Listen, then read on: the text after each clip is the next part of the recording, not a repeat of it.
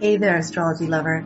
I recently asked astrologer, author, and professor Richard Tarnas why he's so inspired to teach his upcoming workshop, Your Astrological Initiation, with his daughter Becca.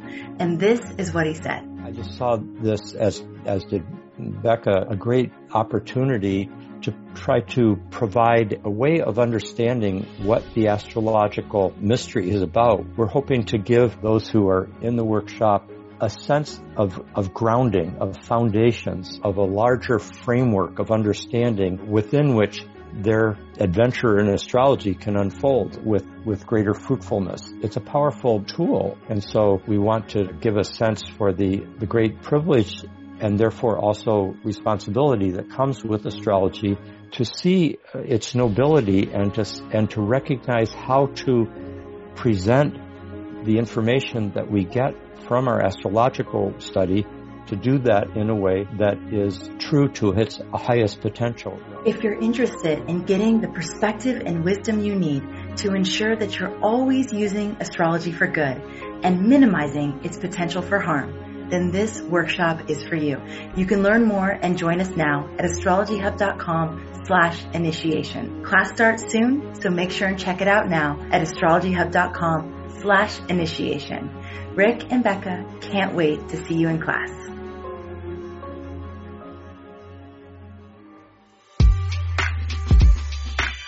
Welcome to the Astrology Hub podcast. I'm Amanda Poole-Walsh, founder of Astrology Hub and your host for our flagship show. We explore the many ways astrology can support you in your relationships, career, health, and personal growth. Thanks for tuning in. Hello, everybody, and welcome to our flagship show, the Astrology Hub podcast. I'm Amanda Poole-Walsh. I'm the founder of Astrology Hub, and I am so thrilled to be here today with Jungian astrologer and scholar of philosophy and religion, Becca Tarnas, PhD. We are so happy to have you here today with us, Becca. Thank you for joining us. Oh, thank you so much for having me here. It's such a delight to speak with you every time. Oh, same. And we had the pleasure of meeting each other in Colorado a few weeks back. And it's just so great to be able to continue on that energy that we got to experience with all the astrologers and such community at the ESAR conference a few weeks ago. Yeah. And today we're going to be talking about a really, really important and interesting topic, which is we're going to be exploring practices that help you have a direct, embodied, lived experience of the astrological archetypal energies. So this is something that a lot of astrologers talk about. It's something we talk about a lot at Astrology Hub, is how to take the information that we're learning and bring it from a very conceptual, philosophical, mental space, because a lot of studying astrology is that, but also to anchor it in our bodies and to have the direct experiences with the archetypes so that we know them instead of memorizing them or thinking about them. So Becca, I'm really excited to explore this topic with you. I know you have a lot of different practices and tools that you'd like to offer us here today. But let's start with this more general question, because I don't want to assume that everybody understands what we mean by astrological archetypes. And also, I don't want to assume that they know what you mean by that. So let's start with that. What is an astrological archetype? It's a great place to start, and something that is really worth clarifying because it's a term that we use a lot in astrology, but it's one that I think there are a lot of misconceptions about or confusions. I think sometimes people think, an archetype is an archetypal figure. You think of like the figures of the Tarot, for example, the Hermit, the Empress. We think of Jungian archetypes, which are also many of them figures like the hero or the great mother or the wise old man. When I refer to archetypes in an astrological context, I'm really referring to an entire lineage of archetypal thinking that stretches back to Plato in ancient Greece. Plato had a conception of archetypes that was more, there were transcendent forms. They were these, what he called ideas, but idea with a capital I, that inform the particulars of the world around us.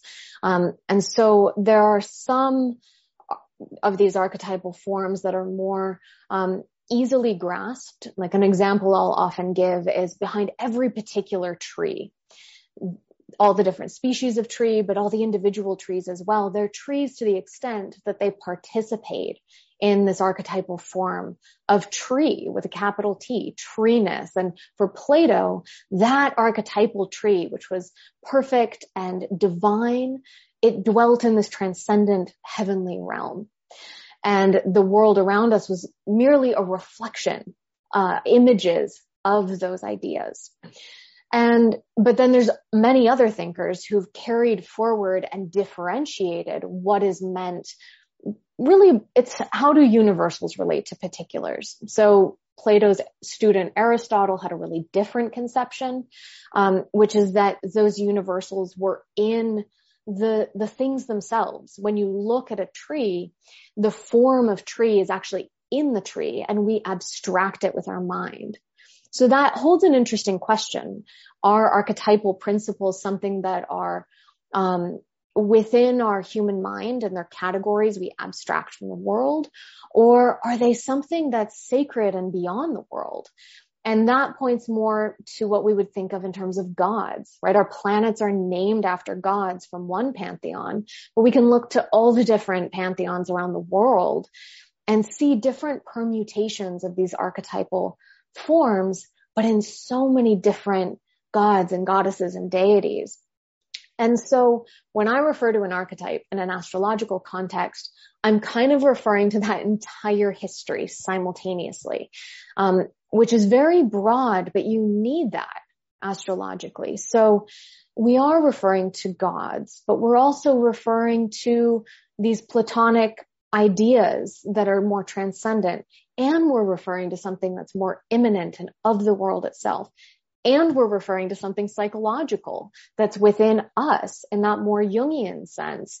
And then, there's a number of other thinkers that we could bring to bear on that as well. But that kind of gives you a picture of what I'm referring to, and those who consider themselves to be archetypal astrologers are usually referring to when they say archetype. So if you think of that, all the different words that describe a particular planet. So let's say Saturn. I always love starting off with Saturn. And we talk about hard work and discipline and maturation and responsibility, but also, boundaries and losses and death and pain and suffering. I mean, that's a lot of different particular concepts, but we can intuit that there's something uniting all those different keywords. There's something more that stands behind it. And that's what we're referring to with an archetype. It's like a multifaceted, complex principle or being or universal energy that when it enters into lived experience, it becomes all these different particulars. And that's the beautiful thing with astrology, is we can see which archetypes are being activated, but we don't necessarily know what form they'll show up in. And so that's why it's really helpful to understand the archetype as best we can as a whole, rather than getting stuck in some of those particulars, if that makes sense. I love that. And so essentially what we're talking about here today are different ways that you can access that universal sort of thread or essence of an archetype, so that you have more direct access to the spectrum of all the ways that it might express in your life. Versus, again, like you're saying, that Saturn has all these different ways to be experienced, and yet it's all Saturn. So again, having that, once we have an experience of that seed or essence, then it's easier to, okay, I understand how it can actually express in all these different ways. Exactly. And I think that's really important too for astrologers, because you may encounter a particular manifestation, say of a transit or a natal aspect that you've never seen before. It's totally a unique expression. But if you recognize that archetypal principle behind it, you say, oh, there's my old friend hiding in the new form. And that lets us see how the archetypes actually evolve through us. They evolve through manifesting in the world around us. And yet at the same time, paradoxically, they're these eternal, unchanging principles.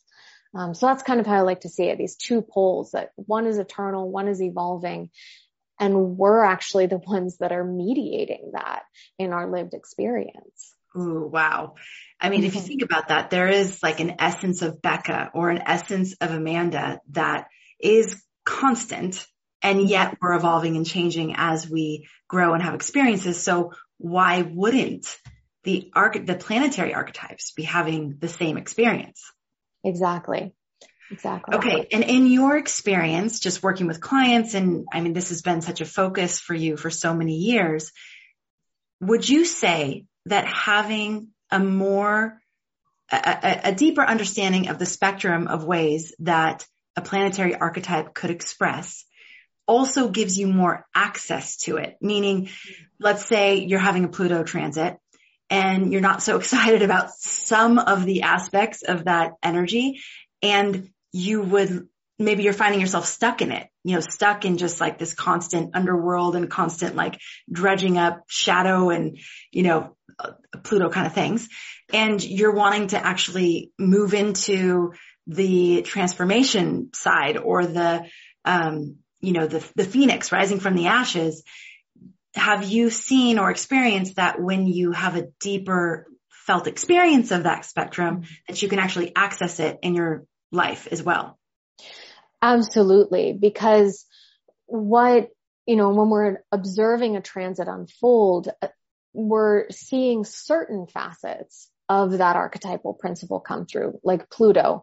Let's say you're going through that deep Pluto transit and you do feel like, wow, I'm really being destroyed by this. I feel like I'm being ground under the heel of some indifferent god or something like that. And by consciously knowing, well, what are the other expressions of Pluto? We can engage more fully with that transformative process, as you're saying. So if you want to be the phoenix who rises from the ashes and you're in a Pluto transit, you actually have to surrender more fully to the process of being burned before you can come forward as that phoenix. Or surrendering, another really good Plutonic metaphor is moving through the birth canal, that constriction and intensity and encounter with a death rebirth experience where you're actually not going to make it through unless you surrender into that and allow the process to propel you through. It's the most terrifying thing in the world, but it lets you, if you know the fullness of that archetypal process, it lets you trust it. It makes me think of one of my own teachers, Stanislav Grof. He said that the full experience of a negative emotion is the funeral pyre of that emotion. Very Plutonic statement from a very Plutonic man, that if you really allow yourself to go into it and have that full encounter, then you also get to experience the life enhancing potentials of it. Now Pluto's an interesting one because it has that element of surrender. With maybe a difficult Saturn transit, we can think more of, well, I'm going to get more kind of disciplined and structured and focused and boundaried. And we have a lot more control, another Saturn word, when it comes to working with challenging Saturn transits. And so each one you have to take on its own terms, of course. But I think we do get to bring in that participatory and co-creative element when we have a better sense of, well, what are the range of possibilities? How do I want to live into this? And we're never fully in control, but we do have some agency there, which is really empowering. Yeah. Okay. Whew, exciting. Okay. I know that you brought up Stanislav Grof. Yes. And I know that this is part of the seed of this talk that we're having today, because you originally got interested in this because of work that your father was doing with him, correct? And for those of you who don't know, Becca's father is Richard Tarnas, who, many, if not everyone in the astrological community would consider a living legend of astrology.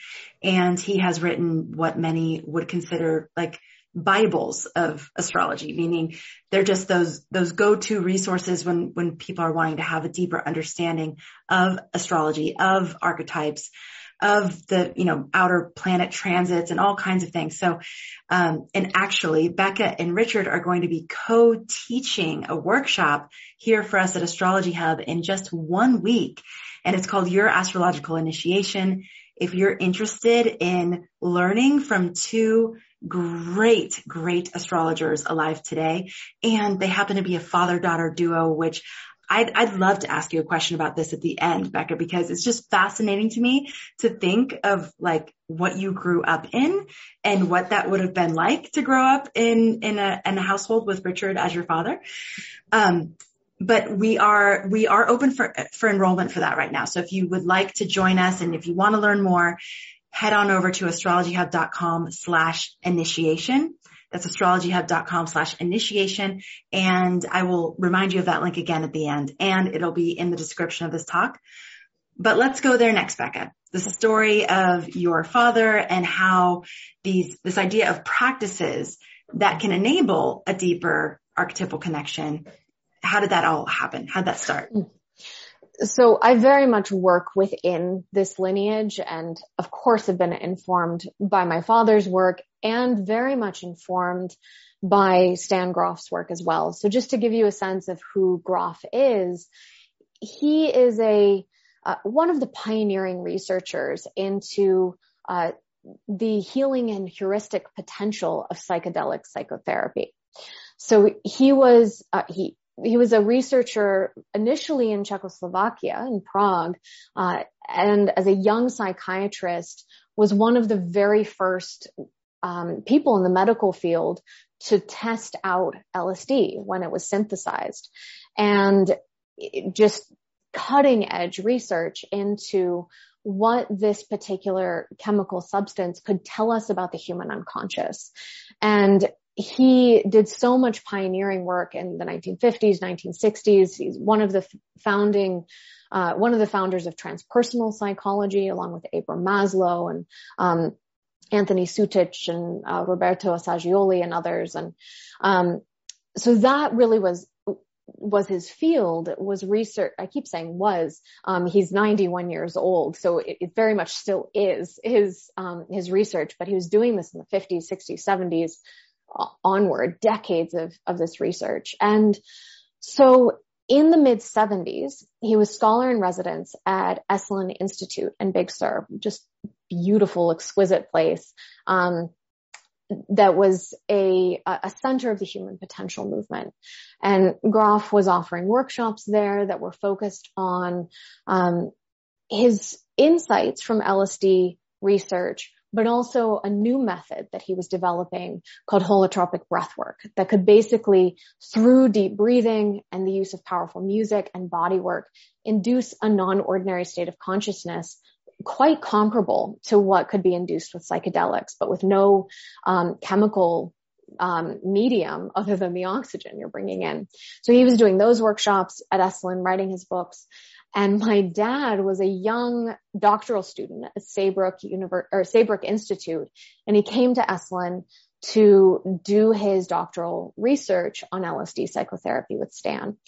And one of the big questions that they were trying to address was the variability of experience that people would have when they would take a chemical substance like LSD or like psilocybin. Because in a clinical trial, you could give someone this substance, same quantity to two different people, same set and setting, and they would have radically different experiences. Or you could give it to the same person, again, same quantity, same setup, but at a different time. radically different experience. And nothing was answering the question of this variability. And it also showed that these chemicals really weren't like normal psychopharmacology, where you give someone a drug, they have an expected experience each time you take it. It was something, they were working with something else. And there was a seminarian who was at Esalen for one of the workshops named Arnie Tredovic. And he was an artist, and he also happened to be an astrologer. And he asked them, have you ever tried transit astrology to look at this variability? And being well-educated individuals in the modern Western education system, they had not considered astrology. I mean, ultimate taboo in the academic world, but they had tried so much and felt like it would be kind of hubristic to just dismiss it out of hand. And Esalen was a place that was a bit more open to other ways of knowing and different methods of understanding the human experience. So this man, Arnie Tredovic, gave them a kind of crash course in what the basics were to calculate a natal chart, to calculate your transits. Remember, they're doing this all by hand back in the mid-70s, no software to do it for you, using an ephemeris, using the table of houses and all of that.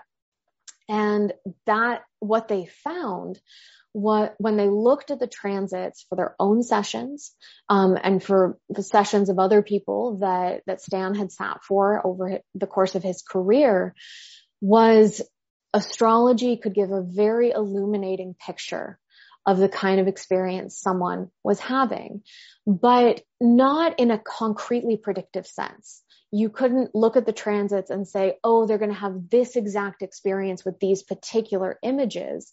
Rather, it gave them an idea of which archetypal principles would be present. And in that expanded state of consciousness, the individual would experience kind of the full range. So if you have a major transit from Saturn or Pluto, as we've been talking about, rather than that 1 or 2 or 10 big expressions that you experience in your ordinary life, it's like you're getting the full encounter with the archetype of Pluto all at once in all the facets, or Saturn all at once in all the facets, or Venus in that full spectrum of beauty and love and, artistic expression and so on. So when we think of all those key words, those particulars in these expanded states of consciousness, it's as though you've crossed over a veil. And instead of encountering 1 or 2 particulars, you're rather having a kind of direct, numinous meeting with this archetype. And so there's this really beautiful mutual illumination that takes place there. The astrology was showing them the nature, the archetypal nature of the kind of experience someone would have. Would it be challenging? Would it be a breakthrough? Would it be exquisitely beautiful and numinous? Would it be hellish and intensely overpowering? They could see that very clearly, but it illuminated the other way. And this is so much of what informed the research when my dad was looking into all the historical correlations and biographical correlations that have informed his books, is that these expanded states of consciousness also allow us to better understand the astrology, to better perceive which archetypes, which gods are present in whatever it is we're looking at: history, biography, the arts, literature, and so forth. So there's this extraordinary mystery and mutual illumination between these two fields that blew them both away and radically changed both of their lives. So here we are decades later. It's incredible. And I mean, do people outside of this little realm that we're in, are they aware of this research and these findings? I mean, how far has this gone beyond the astrological community, for example? That's a really interesting thing to look at, because Stan Grof's work reaches further in terms of he's really a pioneer in the realm of transpersonal psychology. And because he's a psychiatrist coming from a medical background, who did just extraordinarily, detailed clinical research, first in Prague, then in Maryland, then later on in a different form at Esalen, his findings really challenge mainstream psychiatry. And so for a lot of people, it does open up a whole other domain in terms of the cartography of the human psyche. But there are plenty of others in the medical field and in the psychiatric field who have pushed back against his findings. But especially in the last decade and a half, really the most recent Uranus-Pluto alignment with the psychedelic renaissance, there's where they started doing legal research again into non-ordinary states of consciousness, particularly around mystical experiences, confronting a fear of dying, and a number of other, treating PTSD. Those are all areas where Groff's work is very well known. Now, in transpersonal psychology, I would say the vast majority are not aware of the archetypal astrology connection.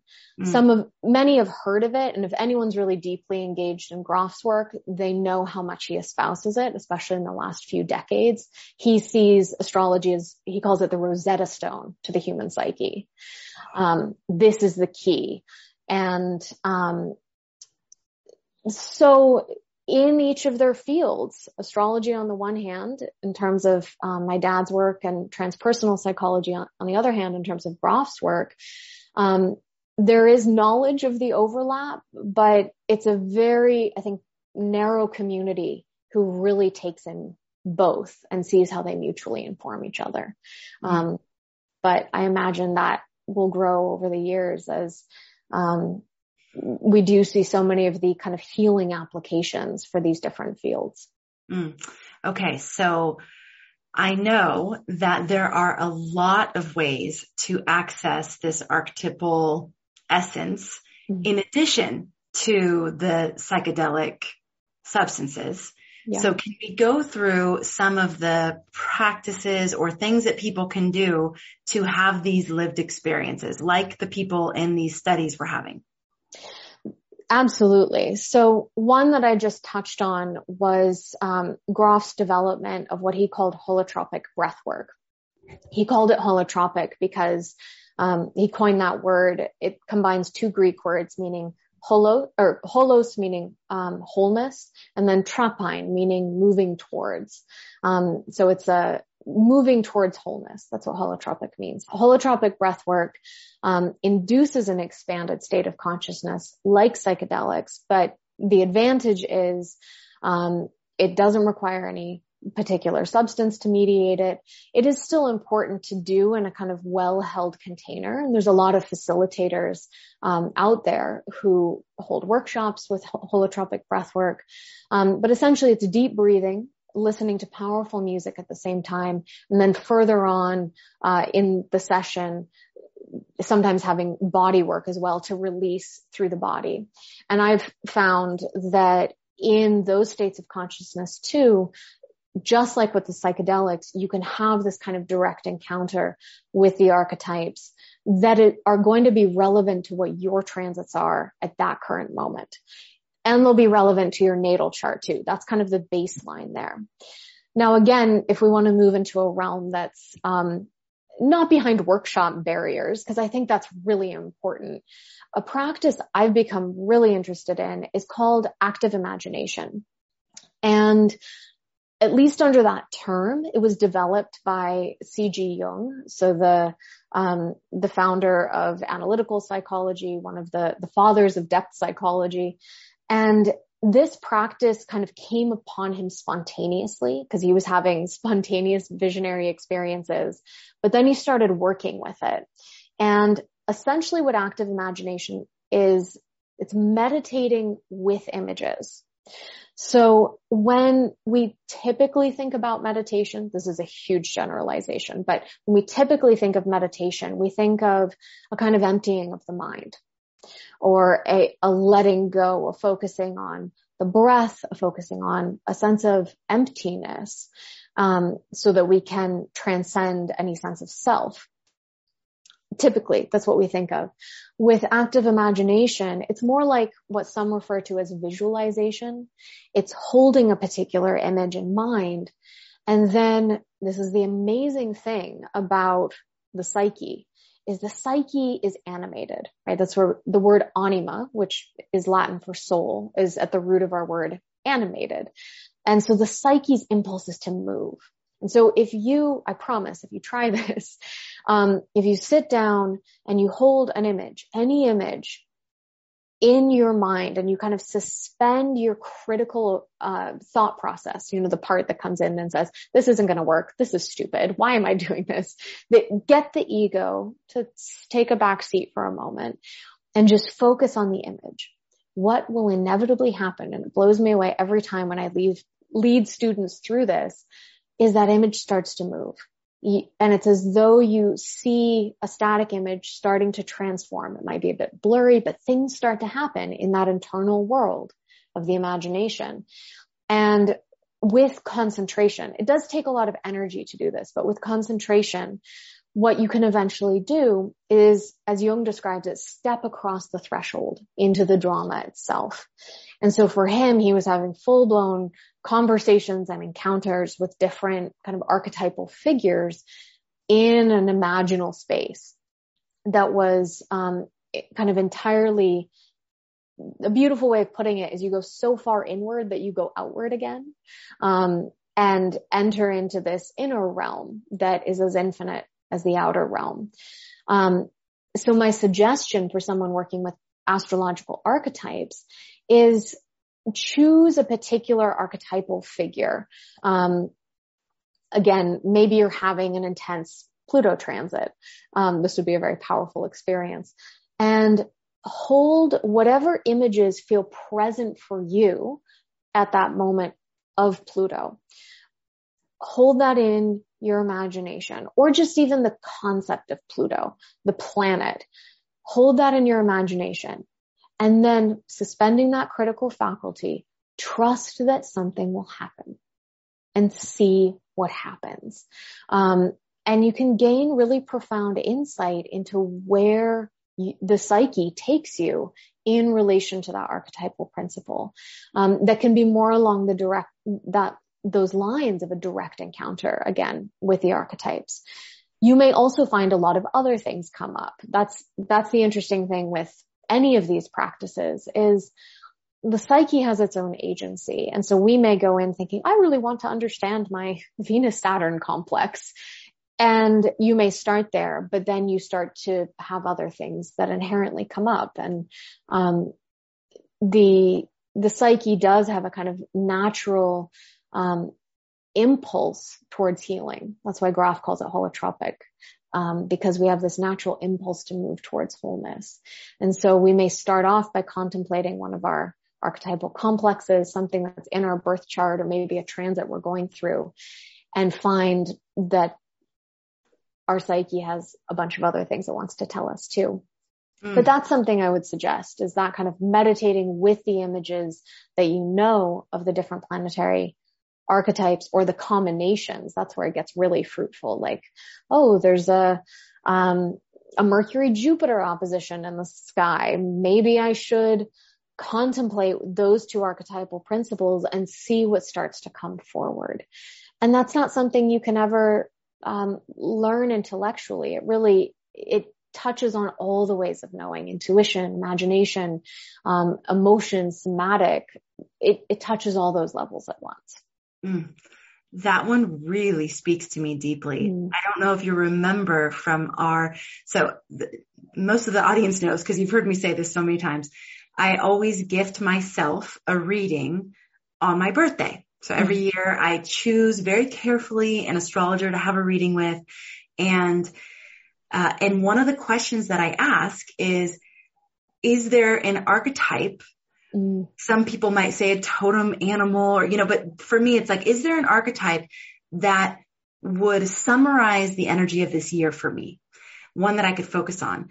And in 2020, I had my reading with Becca, And she had me focus on an eagle or any sort of bird essence. And that was my archetype for the year. And so throughout the year, I would meditate on the bird and like what that means. And especially in 2020, that was very interesting with all of the restrictions and thinking of a bird flying free everywhere. So it was really interesting combination. This year I had my reading with Amelie Grace, and she told me to meditate or that my archetype was a Black Panther, but a Black Panther in a jungle, like sort of pacing and not pouncing, but observing and being very aware and very keenly focused and ready to pounce, which she said would be more like a 2023 thing. So this is fascinating. And what I find is that when I focus on these images, I mean, Pluto's an amazing one to even just contemplate the planet in that heart shape on the planet made out of ice, correct?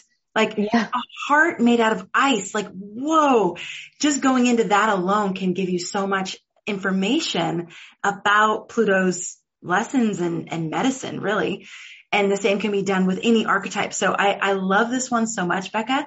And I feel there's a lot of potency and power in it.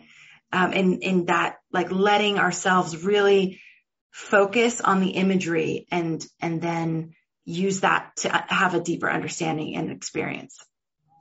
I think it's a really helpful way to be able to integrate what is coming up for us in our major transits. And, you know, I typically look at, well, what are the outer planet transits that are unfolding? Because the inner planet transits are so fast, and we get the sense for, you know, the days or weeks or maybe even months if, you know, like Mars slowing down, and we're going to have Mars hanging around in a certain area for a while. When we look at the outer planets, we really get a sense of, oh, this is what's happening this year, or this is what's happening over the next 3, 4, 6 years. And then what you may find, you know, that distillation of an image from the archetype of the eagle or of the panther, that's not quite the most, it's not a totally concrete form of like a day-to-day practicality expression of the archetype, but it's also not the full spectrum of one of these kind of universal principles. It's something in between. And that can really help show the ways we may want to embody something. And that is such a helpful practice in terms of simply being in a kind of aware relationship with these principles, and how to focus, how to direct the energy as best we can. Okay. So we have holotropic breath work, which means moving toward wholeness. I love that. And we have active imagination, which is based on Jung's work. Any other practices that we can do on our own to have these kinds of experiences? Let me add a footnote to the active imagination one too, just because, we so often will give credit to an individual that they developed something, but usually there's a lineage that stands behind all of these things. So Jung's practice of active imagination has roots in Neoplatonism and Gnosticism and the Kabbalah, and really comes out of what's called theurgy, which means God work. And it's essentially exactly what I've described, but imagine the Neoplatonists doing this as part of their way of, conjuring an image in relationship to a god or in relationship to an archetype. That's the deeper roots behind that practice. So if you ever hear the word theurgy, that's standing behind it. And again, I think it's kind of important to break it out of, oh, this one man invented this thing. Yes. Same with holotropic breath work. I mean, the particular form that Grof developed it in when he was at Esalen Institute and co-developed it with his late wife, Christina Grof at the time. That is a very particular form, but we can look to so many different ancient traditions that work with breath, and any of those modalities that bring us into an expanded state of consciousness are going to be avenues. So I'm sharing what I'm most familiar with, but I'm also speaking to these roots and multicultural lineages because it's not confined by any means. I mean, yogic practices are such an extraordinary way to be able to have a more direct encounter with these principles. Another one I would bring in, which is maybe a little different than the kind we've been talking about here, is working with the arts. If you have any kind of passion for any of the arts, whether that's music or film or literature or painting, dance, this is something actually, a quote that I got from my dad that he said even before he got into astrology, which was, a work of art is great to the extent that the archetypes are present within it. Mm. And we find that, right? There's certain works of art that we look at and we feel like it is larger than life, or that artist is larger than life. They're embodying something way beyond the individual normal human being. Mm. And that's an area that we can have a more direct encounter. That's often why in the Tarnas school of teaching astrology, it's often taught through the arts. Mm. Here are films, here are music videos, here are, key works of literature that you can see the natal chart and often the transits as well at the time of creation of the artist who brought it forward. And so that mutual study of looking at the birth chart and looking at the work of art and distilling which archetypal forms are present there, we also get it there. And so that's another way that's a little different than maybe a spiritual or shamanic practice, but is another avenue that's accessible to all of us. If you sit down with an extraordinary album or a great film, the way I always recommend doing it is start with the artwork first. Just enjoy it and then see, gosh, what felt present there? What was I discerning? Apply your astrological intuition to that and then look at the chart. And that'll help you cultivate your intuition, but it also lets you perceive the archetypes there without any preconceived notion of, oh, it should be this, or I'm looking for that. And you'll be amazed by what you're able to really perceive. I think that's what shows us what's most important in a chart too, that's coming through in someone's artwork, because it's as though the gods are speaking through us in our art forms. And want to be heard in that more direct expression.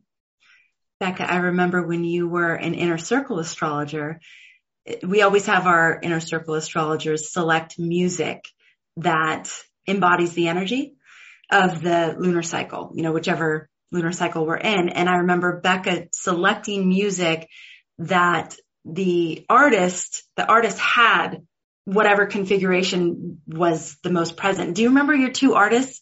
Who they were? I do actually. So we had a Venus-Jupiter alignment that we were looking at for the beginning of the cycle. And I brought in, the Kygo remix of the Whitney Houston cover of the song Higher Love.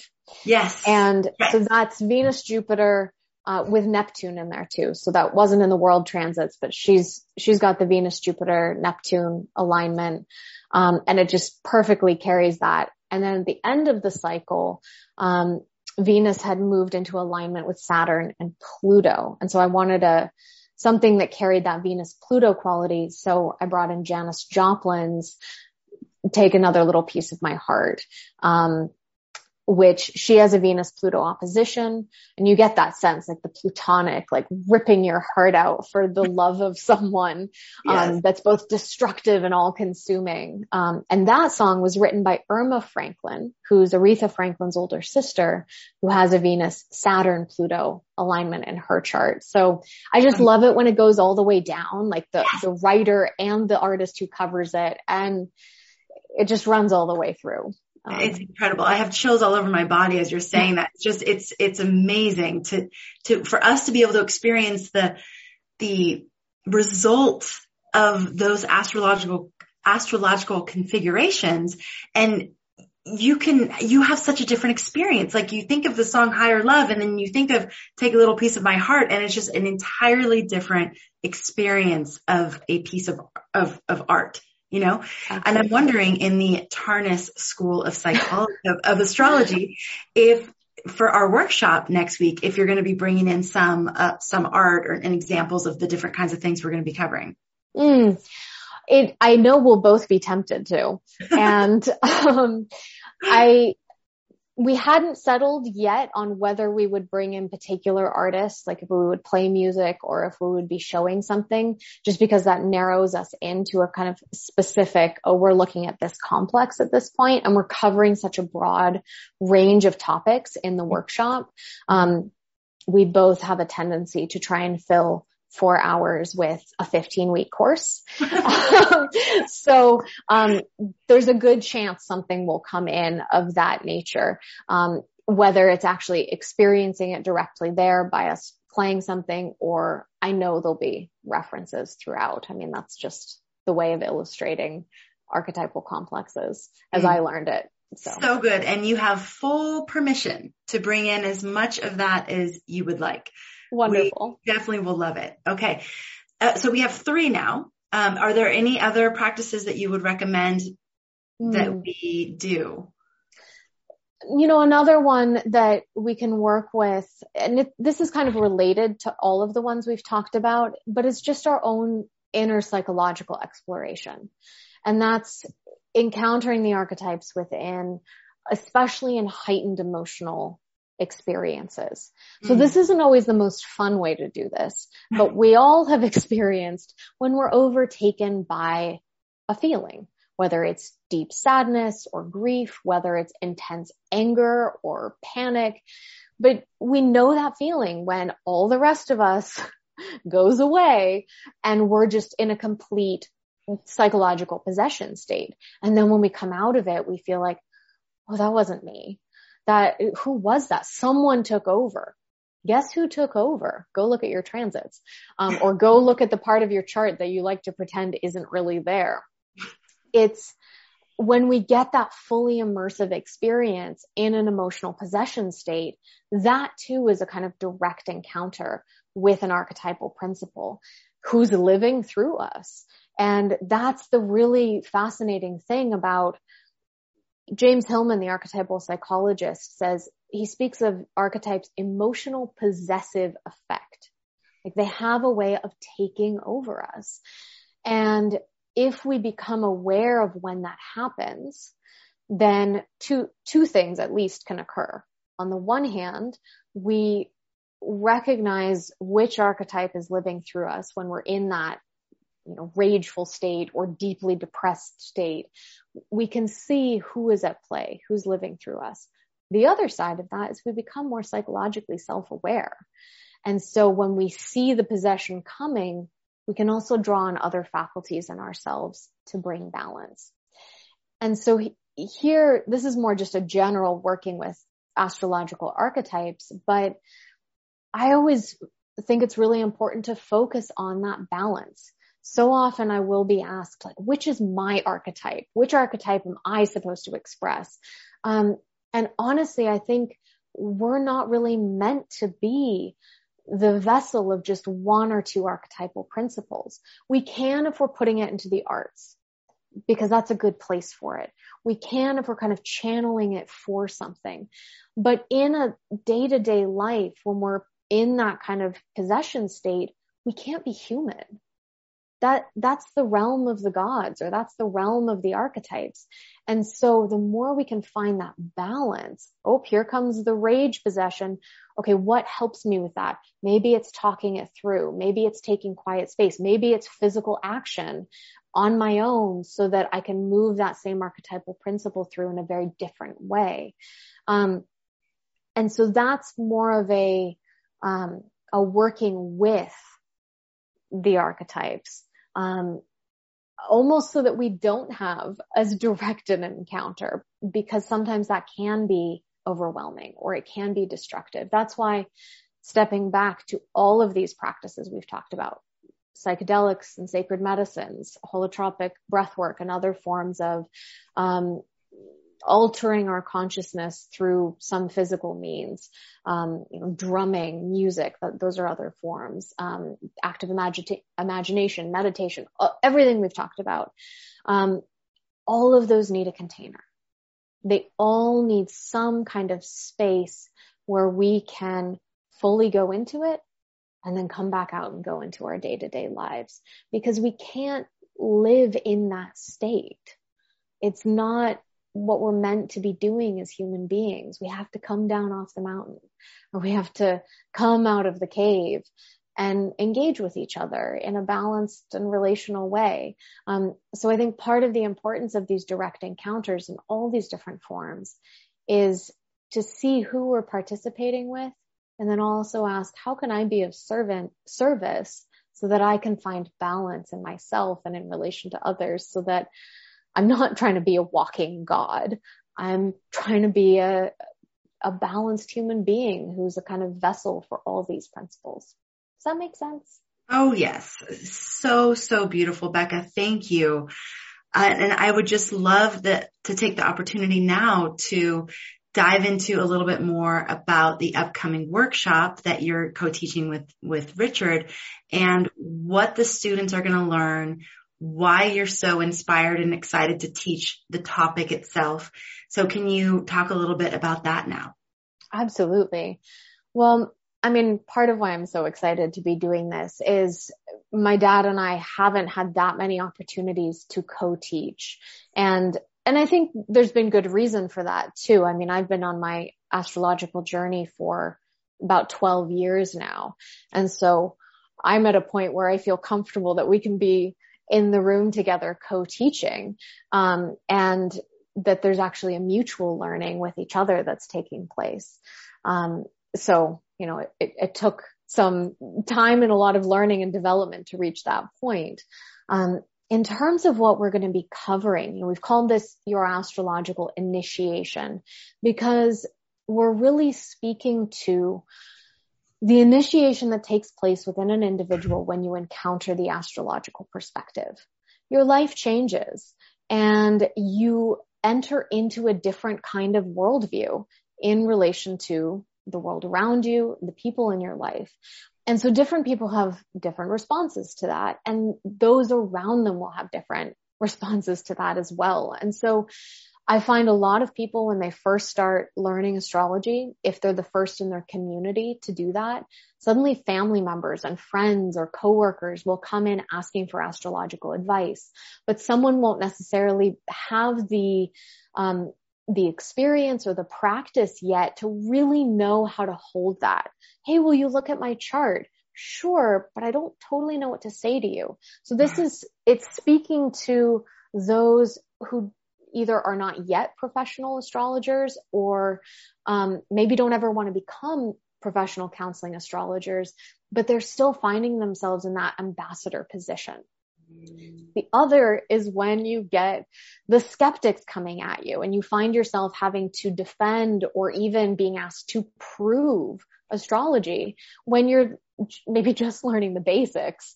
And that's also a very overwhelming place to be in. And so we're going to be speaking about how you can bridge between astrology and the mainstream in a way that is respectful of the astrological practice, but also can communicate with those who really don't understand the context or the historical lineage of what astrology actually is and the extraordinary insight that it offers us. So that's really the broad overview of what we're doing. And then we're going to be doing that task through a lot of different specifics in terms of getting people comfortable with the fundamentals in astrological practice, ways to speak about things that will be easily translatable to the uninitiated ear. So that's part of your initiation, is learning how to be a translator and a speaker on behalf of Astrologos, the language of the stars. God. So good, Becca. And you're also going to be giving a bonus gift to all of the students. Can you tell us a little bit about the bonus gift that you have created for this class? I was so grateful for this opportunity because I've been wanting to write this for years. And so I work well with deadlines. I wrote it's kind of a guide to the basic fundamentals of archetypal astrology. And it's a step-by-step, there's 33 steps, to learning the most basic things you need to know to have a solid astrological practice. Memorizing the glyphs of the planets, memorizing the glyphs of the signs of the zodiac, being able to know the geometry of the aspects, the layout of the zodiac, how the elements and modes relate to each other, practices so you can draw your own natal chart, how to read an ephemeris, how to calculate your personal transits using the ephemeris so that you're not just reliant on software. So it step by step teaches you how to do that. What it doesn't include is a description of the planetary archetypes. This isn't about interpretation or meaning. It's everything you need to know so that you can get to that point. Because there's so many other resources that can fill out that part. So this is really like the bare bones practical steps. And my hope is people can go back in and refer to it anytime they need to remind themselves of, oh, right, that's how sextiles work in relation to the zodiac. That's how oppositions are, or any other kind of basic thing. This is how I read an ephemeris. So that I hope it really becomes like a useful tool and a reference for people. And Becca was so cute. Normally our bonus gifts are like a PDF download that might be like 2 or 3 pages or, just something pretty simple.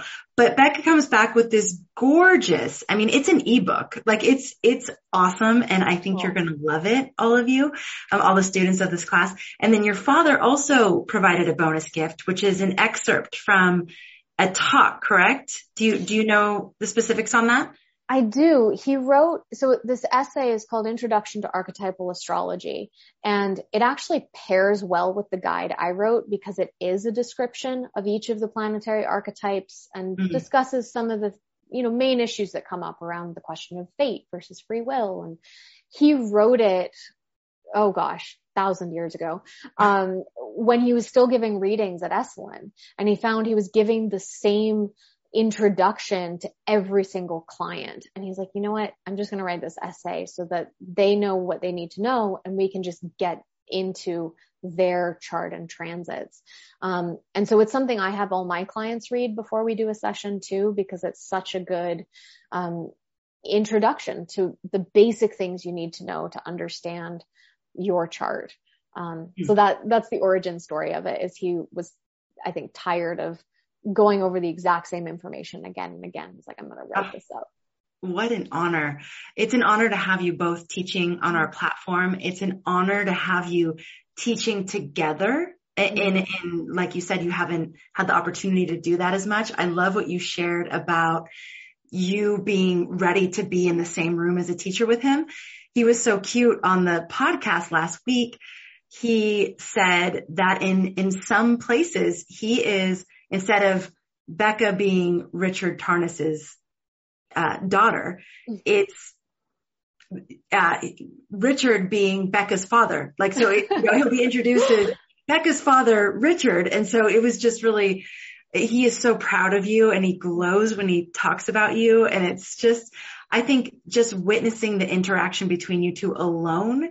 I know that when we were doing the promotion for the Changing of the Gods series, it was just so beautiful to be able to watch you two together and to see this father-daughter combo that, you each have your own beauty that you're contributing to the conversation. It's like you both are in archetype and expressing in different ways. There is that common thread of intelligence and depth and the psychological background and the academia and the eloquence, all those things, but you each have your own way of being. And so it's just going to be so much fun to be a part of that as well.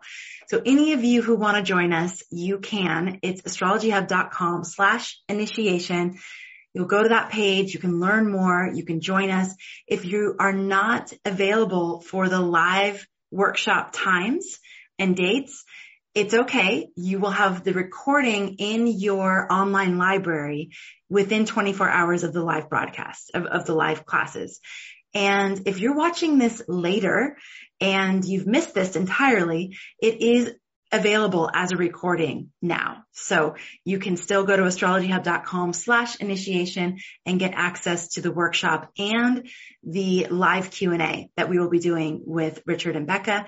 And you'll have an opportunity to submit questions beforehand.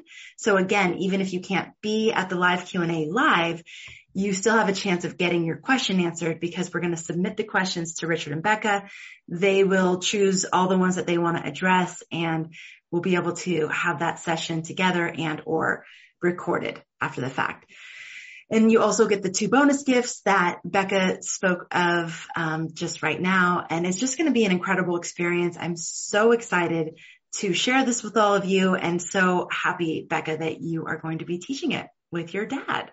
So cool. So real quick question. Sure. About your house growing up and what it was like to grow up with astrology and psychology and all this research just all around you. And maybe you don't even know because it's like, you don't know any different, but what was it like for you? Well, the interesting thing is that I had some intimation of what my dad's work was. And of course I would hear some reference to transits or planetary aspects in my parents' conversations. And I'm sure that contributed to my ability to pick it up when I actually decided to do that. Like I had a felt sense when they'd say like, oh, he's going through a Saturn-Pluto transit compared to like, oh, he went through a Jupiter-Uranus transit, like very different just tonality, that I think probably let me connect in with those meanings in a way that I might not have. But I also really didn't know what he was doing for a lot of my childhood. I knew he was a professor and an author. That was typically what I told people his work was, because, you don't really go around and tell everyone your dad's an astrologer. That's not super accepted in most of the world. So that's often what I would say is he's an author, he's a professor, and I didn't really know what he taught. But I knew some astrology had something to do with it. As I reached my teens, that's when I started to pick up on psychedelics had something to do with it. And then I started realizing who Stan Grof really was. And then I started realizing all these other people were that I'd known since childhood, and just had no sense of the extraordinary work that they'd been doing. So the last little more than a decade, basically since I encountered graduate school, has been a going back and learning the work of all the people that as a kid, I was just like, you're nice, you're interesting, just these like childhood interactions with people. So it's weird. It was actually very veiled in a lot of ways. And, I was born in 1987, right at the beginning of the Uranus-Neptune conjunction. So my whole childhood was that Uranus-Neptune kind of magical, enchanted, Fairy-ian type of immersion. And those are also harder waters to see through clearly. But I will say, I did at 6 years old ask for a reading. And, I do remember some of that reading mostly being described in mythic terms because I was really interested in the Greek myths and the Norse myths, and my dad kind of translating the planetary archetypes into those forms, like this is Aphrodite as she is in your chart. We recorded it. We haven't found that tape yet. I so badly want to find it. But it's all that being said, it really was a kind of awakening when I was 21 years old and I first heard my dad lecture, and what he was saying spoke directly to the questions I was asking in my undergrad degree. And it was a life-changing moment because I realized that I needed to turn back home and back inward toward my family to actually continue what I thought was a journey outward into the world. And that surprised us both. I mean, he certainly didn't expect me to become an astrologer, and that was never in my plans either, which I think is part of why he speaks that way that you were talking about before. As a parent, this is such an awesome story to hear.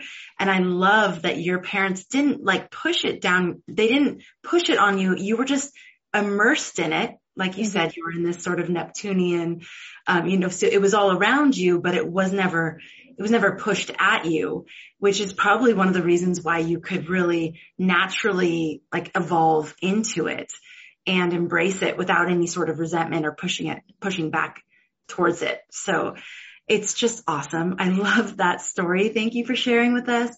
And just thank you so much for being here. Again, it's an honor. It's a privilege. It's, something that our entire team just feels we're just so excited to have this opportunity to be a part in spreading the beauty of the work that you and your father both do. And to do it when you're doing your work together is just so cool, because we've loved having you as an inner circle astrologer and part of the various things that we've done here at Astrology Hub. But again, this feels really, really special. So thank you. And if you're interested at all in learning from Becca and Richard and entering into this realm that we've been discussing today, but even more fully, then your astrological initiation is for you. It's at astrologyhub.com/initiation. And Becca, you mentioned for people that are newer to astrology and, finding themselves as the ambassadors, but what about people who have been studying astrology for a long time? Do you feel like there's going to be something that is on offer for them through this workshop as well? I do, because hearing anyone who has been working in the field for a long time can give you insight into your own practice, how you're showing up professionally, ways to hold a container. One of the things that I really wanted to bring forward in this workshop, of course, we're talking about astrology and astrological technique, but I was really interested in, well, what are the gaps that we don't talk about in most astrology classes or workshops, but are really necessary when it comes to being a good person in astrology. And so in that way, I think that this will be really valuable to people who are deeply immersed in astrology already, because it is supposed to help you better live your practice and better engage with others that you're encountering in a professional setting. And I always think it's so helpful to hear other people's descriptions of the planets, of the aspects. We get new language. We get new ways of thinking about things. We encounter new images that inspire us. And that, I'm a perpetual student. So, I never tire of that kind of thing. And I have a feeling that's something that would appeal to advanced students or even professionals as well. Wonderful. Okay. Becca, again, thank you for being here, for sharing all of this with us here today. Thanks to all of you for tuning in. Thank you for your interest and your curiosity and your love of astrology as well, or at least your curiosity of astrology. And thank you so much for being a part of our community. And thank you as always for making astrology a part of your life. We would love to see you at the workshop, and we will definitely be catching you on the next episode. Take care, everybody.